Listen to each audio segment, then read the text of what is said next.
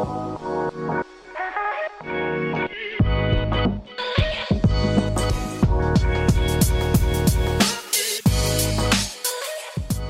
everyone, welcome to Operations, the show where we look under the hood of companies in hypergrowth. My name is Sean Lane. Has this ever happened to you?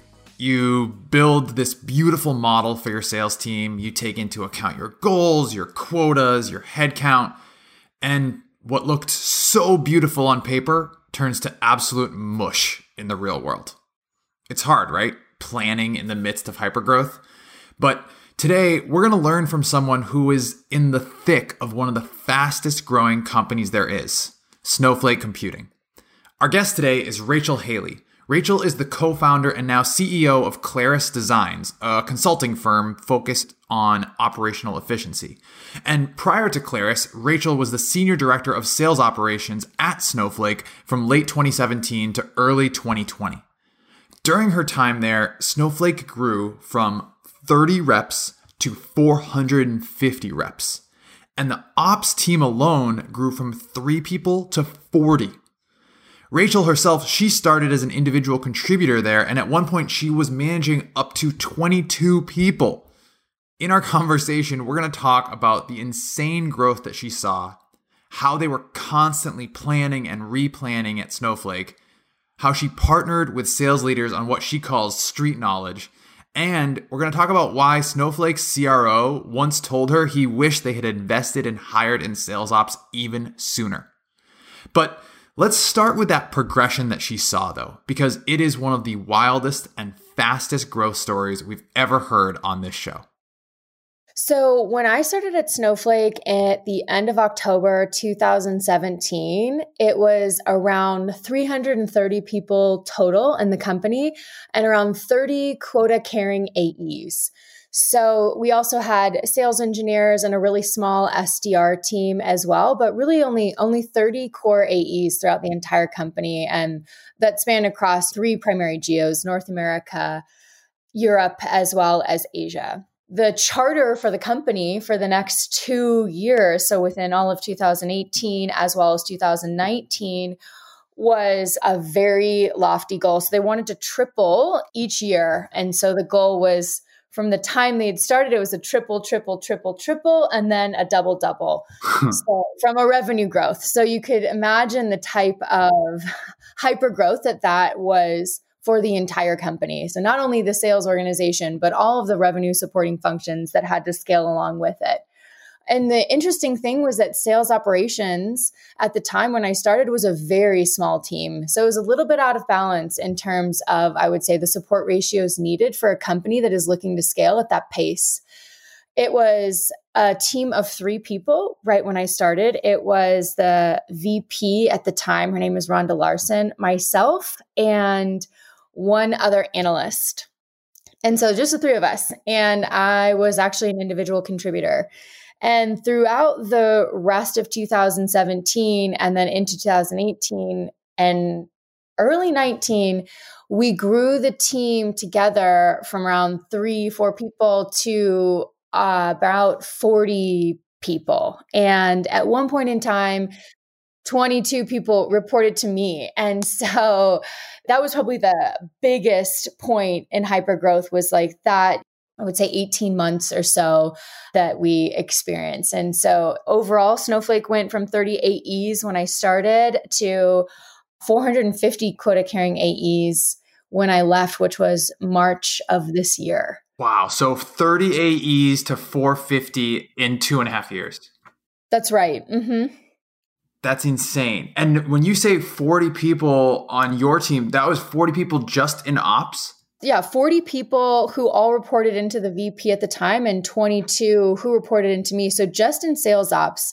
Sales ops at Snowflake, however, contained a few more functions that maybe would be centrally located in other organizations. So we had a distributed business intelligence model where we had a core BI team that rolled up into product and they managed the data model for Snowflake. But then we also had business intelligence teams that were embedded into each of the functions within the company. So marketing had a business intelligence team, sales ops did, or the sales team did. customer success, when it was a function at the time, had one. Sales engineering, they are pretty much all BI specialists. So they didn't necessarily have one dedicated resources, but pretty much the functions within the company also had business intelligence analysts and teams supporting them. So we did have a few more types of roles and responsibilities that you might not consider at a standard company, which is what would explain the 40 people. But it was around the right size given where the company was and what the company needed to scale to from a sales and revenue perspective. And then also revenue 5x'd in that time as well. And it continues to grow. That is insane. The growth is just insane. I'll say it again, 30 reps to 450, 3 people in ops to 40, and the revenue 5x'd, all in about 2.5 years. Now, we're going to come back later to how Rachel and the team at Snowflake actually went about hiring all of those people, because the volume of people there merits more discussion. But first, I was trying to put myself in Rachel's shoes when she arrived at Snowflake in November of 2017. And think about all of the annual planning meetings that she was probably dropped into. When the Snowflake team was thinking about the following year, 2018, and the lofty growth goals that the business had in mind, what did that look like, particularly with regards to the headcount planning? Where do you even start? Within Silicon Valley, at least at the couple of startups that I've worked out, there's a pretty templatized approach to how you grow your headcount, not necessarily how you grow it at such a rapid pace, because recruiting is obviously a big variable in that equation. Even if I told you that I can guarantee these 10 AEs will hit their $1 million quota at 90% or 100% and help you get to your revenue goal, it's hard to hire them at the time that you need, right? You need to hire them all by a certain date because it takes them time to ramp. So usually the thought process behind it is understand what your revenue goal is for the next year, and then figure out each AE's respective capacity. And by capacity, I mean what they can actually attain from a quota perspective in that given fiscal year once they start. The templatized approach that I was talking about is generally companies will look at this attainment or capacity as relative to that AE's quota. So if a AE has $1 million quota and they have, let's say, a 6-month ramp, so 500K is the most that they could achieve if they were achieving 100% of their quota once they were at full capacity or fully ramped. People will put in 500K into their capacity headcount planning model because they assume just whatever the quota is, that full attainment once an AE is ramped. Right. And that's how they build the capacity. So how many AEs do we have to hire by when to get to the revenue number that we need, assuming that the ramp is X or Y? It's a waterfall model and it builds from there. However, what I've realized over the last few years, not only working at Snowflake, but also at Sumo Logic and consulting for a variety of tech companies, is that standardized equation of putting in 100% of quota into your capacity plan is a little bit flawed. I would say you can obviously haircut it down to adjust, but really looking at a trailing 12-month average of what AEs in that specific geo and region have achieved is much more realistic in terms of a forward-looking capacity plan, meaning it might actually take an AE much longer to ramp in Atlanta, Georgia, than depending on your headquarters, your revenue model, the product that you're selling, et cetera, than it would for an AE who's hired into San Francisco or has the territory of San Francisco. Not only is the ramp faster, maybe the overall attainment on average is 1.1x quota versus in Atlanta, Georgia, maybe it's 0.75x quota. So I think taking the trailing 12-month average for as much data as you have for all the AEs and looking at historical information and decoupling what that AE's quota actually is or would be is the most useful way of building a capacity plan. And what we started to do at Snowflake once we had really geared up to scale, whereas most companies, I think, just plug in a quota number, we were looking at historical averages and using our BI team and modeling to really project out what we thought people could achieve in specific regions and geos within the world, I think was probably the most helpful and strategic thing that we could do as a company. I really like Rachel's approach here. It's simple to just build a spreadsheet that takes rep quota and multiply it by a number of heads and say, okay, I'm done. That's our quota coverage. It's much more nuanced and ultimately more accurate to build in very specific attainment expectations, not just based on the role of the rep, but also based on their territory or their geo. Rachel said that these expectations weren't only in the plan either. They extended these same expectations to the reps themselves and their ramp plans based on geo. But look, at any hypergrowth company, things can't always go perfectly, especially when it comes to expectations in your plan or expectations about headcount. The VP of operations at Drift, Will Collins, will always say to me, the only thing I can guarantee you about the plan is that the plan is wrong. So I wanted to learn from Rachel how they handled change like that at Snowflake. The needs that they expected to have at 30 reps, or the conversion rates, or the rep profile had to be different when they got to 75 reps or 100, right? I think Snowflake is a very unique company and very lucky in the sense that the product is so differentiated and fantastic that for the most part, when we've set revenue goals or hiring targets, and we also had a fantastic recruiting team as well, we were able to hit those. However, your point still holds, Sean. There's an art and a science to this, and that's the interesting thing about working with sales leaders and what I've always really appreciated, because I'll approach the headcount planning and capacity or growth modeling with a very quantitative perspective, and I'll have an Excel model or a SQL model or something that's very data driven and mathematical, and then they'll look at it and they have all of this basically street knowledge is what I call it, and years of actual experience in selling. And it's a very interesting and fun conversation to combine the two, right? You can present anyone with a model, and we would do that. And especially some of the East Coast sales leaders who I became really close with, I would show them these data perspectives, and they're like, okay, this is great. However, this is not actually a viable company to sell to. I understand that the scoring and the data would say that it is. However, I can't actually put a rep on this account because he or she will not be able to eat. They will not be able to make their quota. If this is one of their primary targets, they're going to spend 2 years just trying to get a first meeting. So that's not realistic. Really, the conversation was more along the lines of like, okay, Mr. and Mrs. Sales leaders, these are the assumptions that we've put together and we've been able to aggregate. How do you think about this? Does this make sense? Does this align? And is this directionally correct with what you know and understand about your territory? And then it was more of a delicate dance.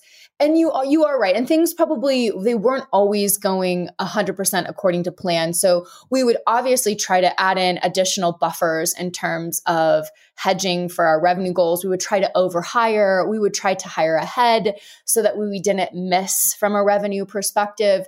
And then obviously, if that was something that we weren't able to achieve, trying to figure out which accounts we have that were existing customers, which ones of those that we could try to actually glean for more of an upsell. So we always had contingency plans, but I think the higher level type of conversation was more of a delicate balance between the art and the science. We weren't just blindly taking the data. It was definitely a very strong input to how we would scale, but the sales leaders needed to agree with it, and it needed to fit into what they knew and understood about selling, for over 20 years in their respective territories. Yeah, I really like the art and science dynamic. One of the things I think of with our team at Drift, when I think about that art and science, is our sales leaders are always talking amongst themselves and with their frontline managers about the concept of building a bench, right? And always having folks that are either from previous companies or from their network or folks that they're proactively going out to actively build that bench of who's going to be next for the team. And whether that is for growing from 30 to 450 reps or replacing a rep who isn't performing. And so that balance, to me, they're kind of building that bench. And then at the same time, all those timelines that you were talking about become critically important when you're trying to build your bench, right? How long does it take to recruit somebody? How long does it take to ramp that person? When are they actually going to be productive? And so that to me is just another version of that balancing act. How far out were you having these conversations with them? If you're saying, okay, we need to be at 100 reps by the end of the year, How far out are you having those conversations to make sure you're at 100 productive reps at that point in time?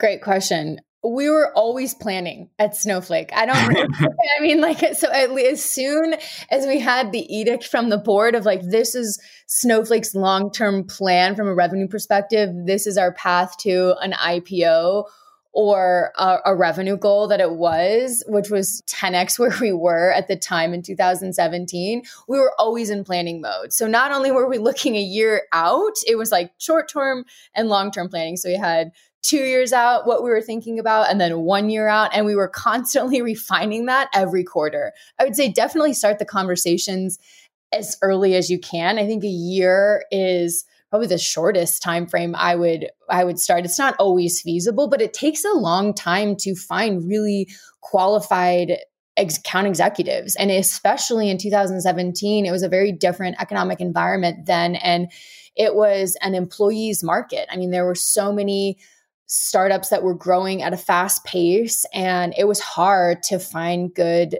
talent. And so you could never start the conversation early enough. And to your point of building a bench and always having a network of people to which you could draw from, I thought was very helpful. We did that at Snowflake as well. But back to your original question, I think at least a year. And then from the time I started, we were always in planning mode, like every quarter we were testing. That was just sort of the status quo.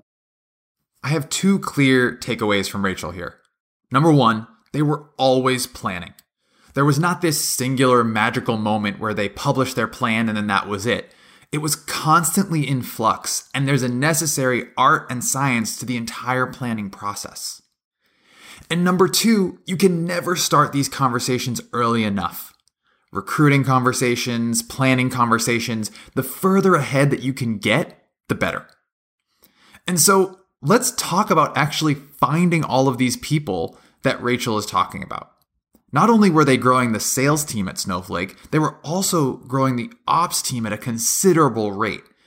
I want to understand how Rachel, both in her time at Snowflake and now in her own company at Claris, goes about hiring high caliber ops talent at such an accelerated rate. That was probably my biggest learning lesson in my time at Snowflake. I think I have a good template now. However, I did not always have that template. I think I failed a lot, actually. And we as a team failed a lot and learned a lot. One of the things that I used to talk about with Chris Degnan, who's the current CRO of Snowflake, is how he wishes that he would have invested in hiring more people in sales operations sooner. So we did get to the number, which I thought was very good to support the growth of the company and where it was headed, but we were maybe a little bit delayed in actually getting there. And so because we were behind the eight ball, we didn't always get it right. I mean, we definitely made a lot of mistakes and we were able to recover. So I think one of the things was just shifting your overall mentality. We used to approach hiring as more reactive, whereas we would have a project or a timeline or a need, and then we would put the rec out. So it was more like, hey, now we realize like after we've had X number of fire drills with regard to business intelligence or board reporting or figuring out how to optimize Salesforce or whatever the common fire in sales ops is or was at the time. Now we realize, okay, now we really need someone who can own this full time. Like after running territory planning and quota allocation was partly my job, partly my VP's job, partly someone else's job. And it was always sort of like kind of a piecemeal process. We're like, okay, now we need someone to actually just run this whole pillar entirely. So I think shifting that perspective first was like, no. Just like you mentioned, building that bench, always be recruiting. Always be thinking about people that you can bring onto your team, because at the pace that Snowflake was growing, if we didn't have a role that minute, we would have definitely had one within the quarter or within 6 months. And given how people, I would say, in today's market prefer to transition jobs, having that time frame or buffer in between is common. So a 6-month window is actually not too long. I used to think, wow, that's forever away. However, now I think that budgeting that time frame is really helpful. So switching from a reactive mode to a proactive mode, and then always be in the minds of recruiting. So always have that mindset of recruiting is what I meant to say. And so going to sales ops meetups or different tech events or holding tech events at Snowflake or starting a meetup group or attending just different webinars and seminars and trying to meet like-minded individuals was what I really started to do, because we had a recruiting team. We also had external vendors helping us out, which was very helpful to augment the process. But you really meet such great like-minded individuals at these types of conferences and events. So I was just going to those all the time. It became pretty much my full-time job as a leader, I would say. It wasn't necessarily doing the work, but it was managing the team and recruiting the team. And that was a big shift for me because I started out as an individual contributor, so I had to actually do all of the work. And then once I had a team, I had to transition to managing and then hiring full-time, and hiring at such a pace that was really unprecedented. Those were like the two biggest shifts in perspective that we had to do. And then over time, we developed more of a framework that was a template and more repeatable. So we could, once we were getting the pipeline of candidates that we wanted, we could easily identify and assess them on a common scale to make it easy to have everyone on the same page when we were going to approve or deny a particular candidate for a role that we had open. So it took us a long time, or longer than I would have preferred, and a lot of fails and false starts to actually get to a point where we had more of a templatized approach and a good pipeline of people. Because if you don't have a good pipeline of people and you have a huge need, then it becomes really reactive, and then you end up putting someone in a job that they probably weren't the best fit for. You just needed a body, which is the worst place to be. Yeah, I feel like that's the natural trade-off that people make when speed and immediacy come into the play without necessarily having had that longer-term planning horizon that you're talking about. Like, you always sacrifice quality as a result of that. And so getting ahead of that, I think, is incredibly important and also incredibly difficult to pull off. I think what you said about your transition from being an individual contributor to someone who was literally just focused on recruiting all the time is really interesting. We talk a lot within our operations team at Drift that even in our most senior folks, our VPs in operations, there's always, I feel like, a component of being a doer for people who are in ops, because historically we have been restricted in terms of capacity.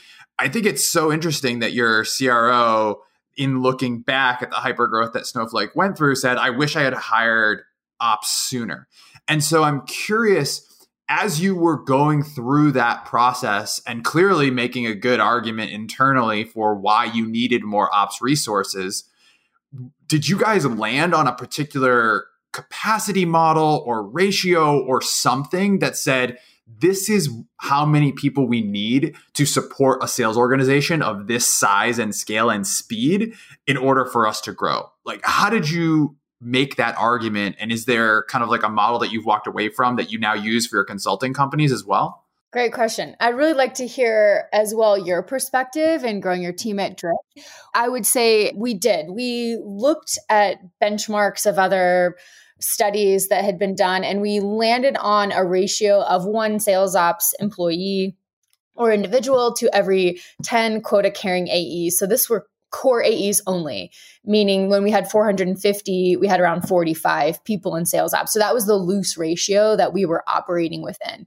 The issue with that is sometimes you can do more with less. And that was what Chris Degnan and I would talk about as well, is, okay, maybe this 1-to-10 ratio does hold. However, if you can hire someone who's maybe a little bit more experienced or more senior and can do 1.5x or even 2x the work of someone who's a little bit more junior, even though from a cost perspective, it's a lot less, you should probably hire the more senior person and do more with less and build in leadership and a good second line leadership level under me or in general, so that they can also take on some of that burden of management. So loosely, that is what we aligned on, but it didn't always necessarily fit that way. And then sometimes we would need more, right? Because just because you have one sales ops individual to every 45 10 core AEs,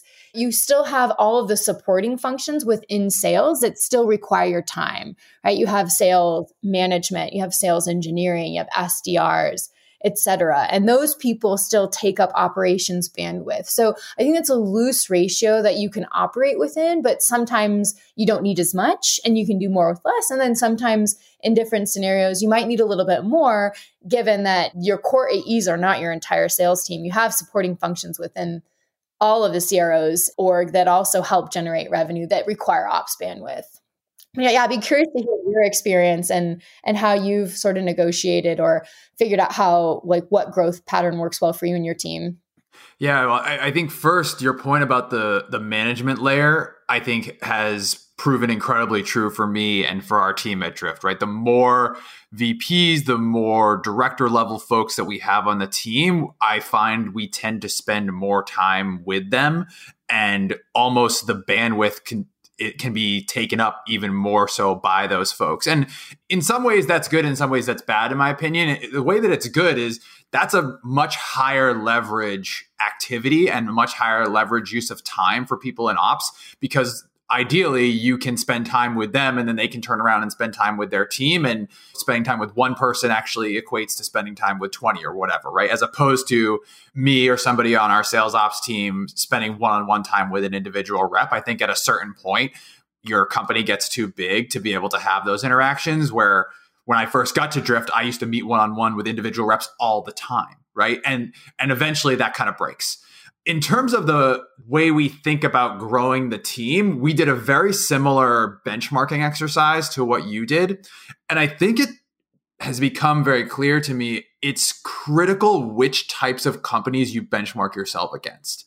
Because you could benchmark yourself against companies that you may feel are similar to you at that moment in time, but a year later, those benchmarks could be completely irrelevant. Your go-to-market may have changed, your target market may have changed. And so I can imagine a company like Snowflake having lower ratios with much higher average sales price, longer, more complex deal cycles, where if you rewound to Drift 2 years ago, we were more transactional, right? And now we've gone further up market. And I would say our ratios probably need to change as a result of how we've changed our approach in the market as well.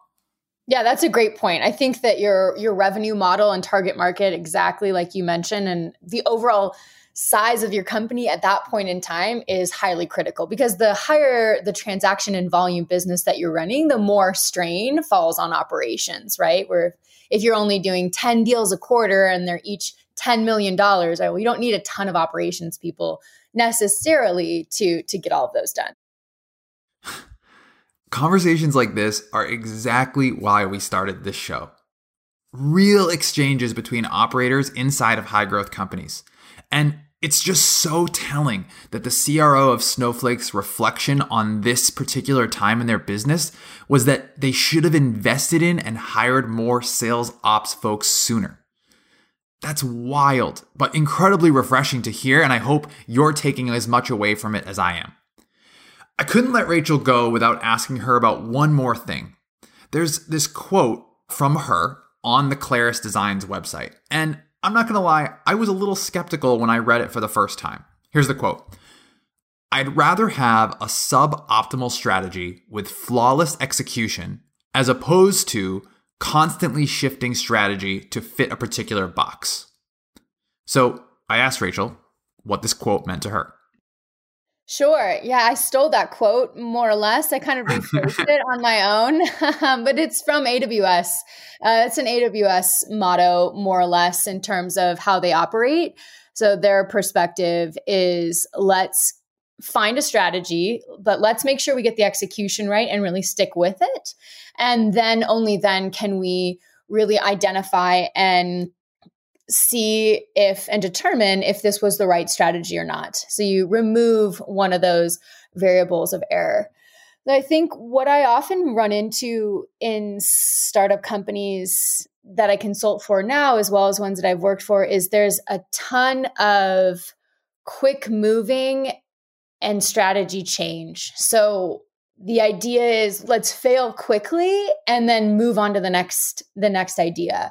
And I think that that's valid. However, a lot of the times what happens is companies fail to actually get the execution and operations down correctly. So they don't know if it was a failed strategy or they just didn't have the operational process in place to really support that. For example, if you want to set up your sales team and have a territory model, meaning if you're an AE and you cover San Francisco Bay Area, that means that you have companies that all fall within a particular set of zip codes. And any company that falls into your database, you can go out and market to them or prospect into them.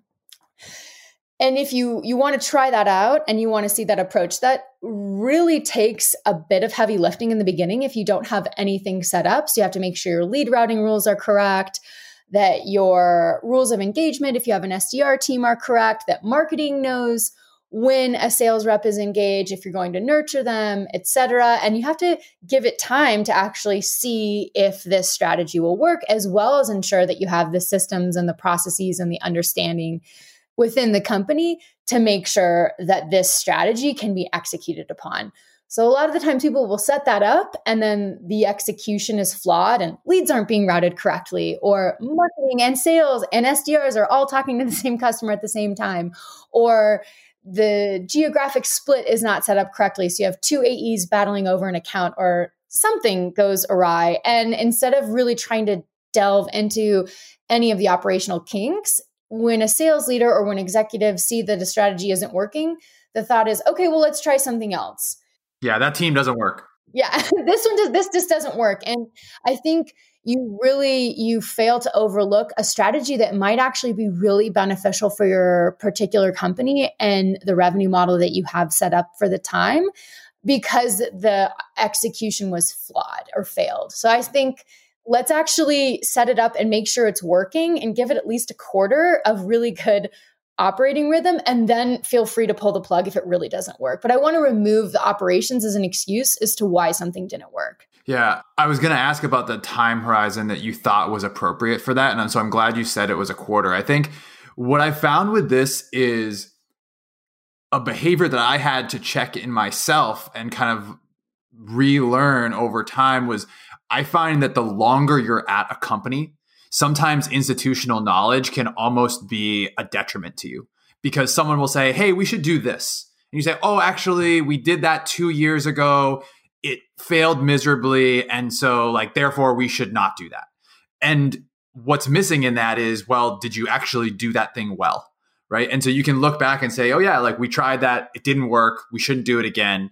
But the question to your point is, okay, did you actually execute on that thing well enough for it to have a chance? Was the idea good and the execution bad, or vice versa? I was trying to think of ways that I could push back on your quote, but I buy it. I think I'm in, and having that time horizon, I think also reduces some of the thrashing that can take place inside of these really fast moving companies. Right. And I'm glad that you share a perspective after at least talking it through with me, because I think sometimes it becomes the opposite of sunk cost fallacy, where people are like, okay, it's not working. We've tried it for 2 minutes. Let's move on. Both extremes of the spectrum are bad.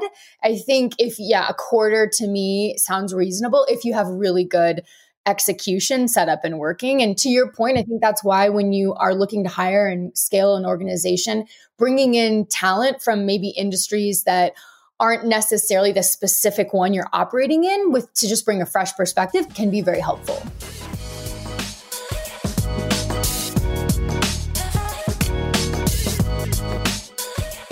Before we go, at the end of each show, we're going to ask each guest the same lightning round of questions. Ready? Here we go. Best book you've read in the last 6 months? Never Split the Difference by Chris Voss. I think anyone in sales or even in life should read that book. Favorite part about working in ops?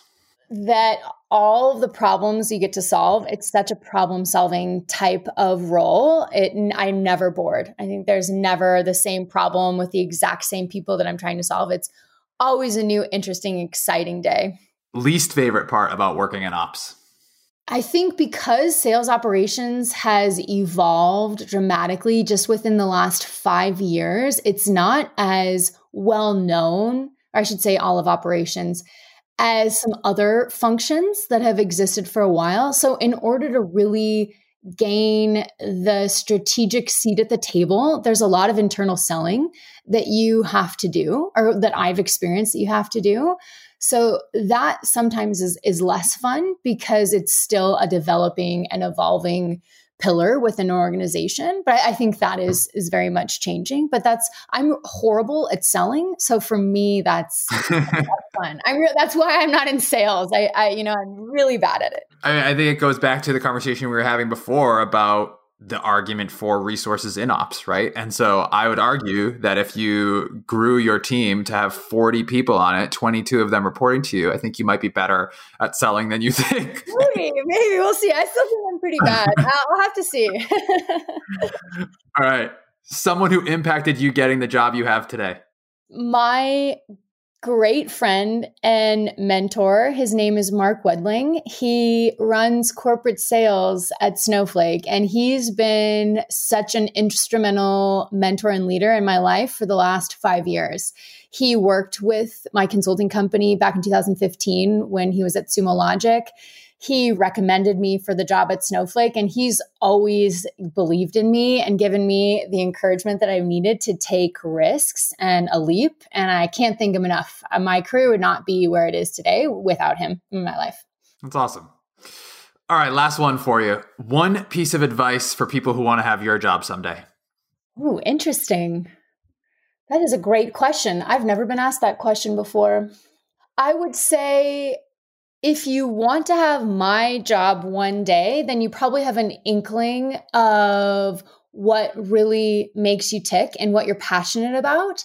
And if you want to start a company, you've probably thought about it often, but have some fear around taking that risk because you're worried that it might not work out.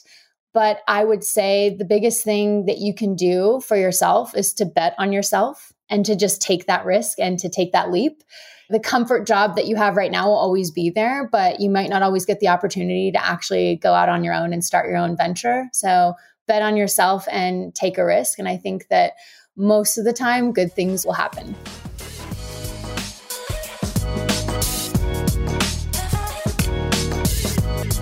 Thank you so much to Rachel Haley for joining us on this week's episode of Operations. And special thanks to Katie White from the Kitcaster team for helping to set up the conversation. Man, this was such a good one, and I learned so much. If you learned something here as well, please make sure that you're subscribed to our show. We have a new episode that comes out every other Friday, and if you're enjoying it, share that enjoyment with others by leaving us a 6-star review on Apple Podcasts, 6-star reviews only. That's going to do it for me. Thanks so much for listening. We'll see you next time.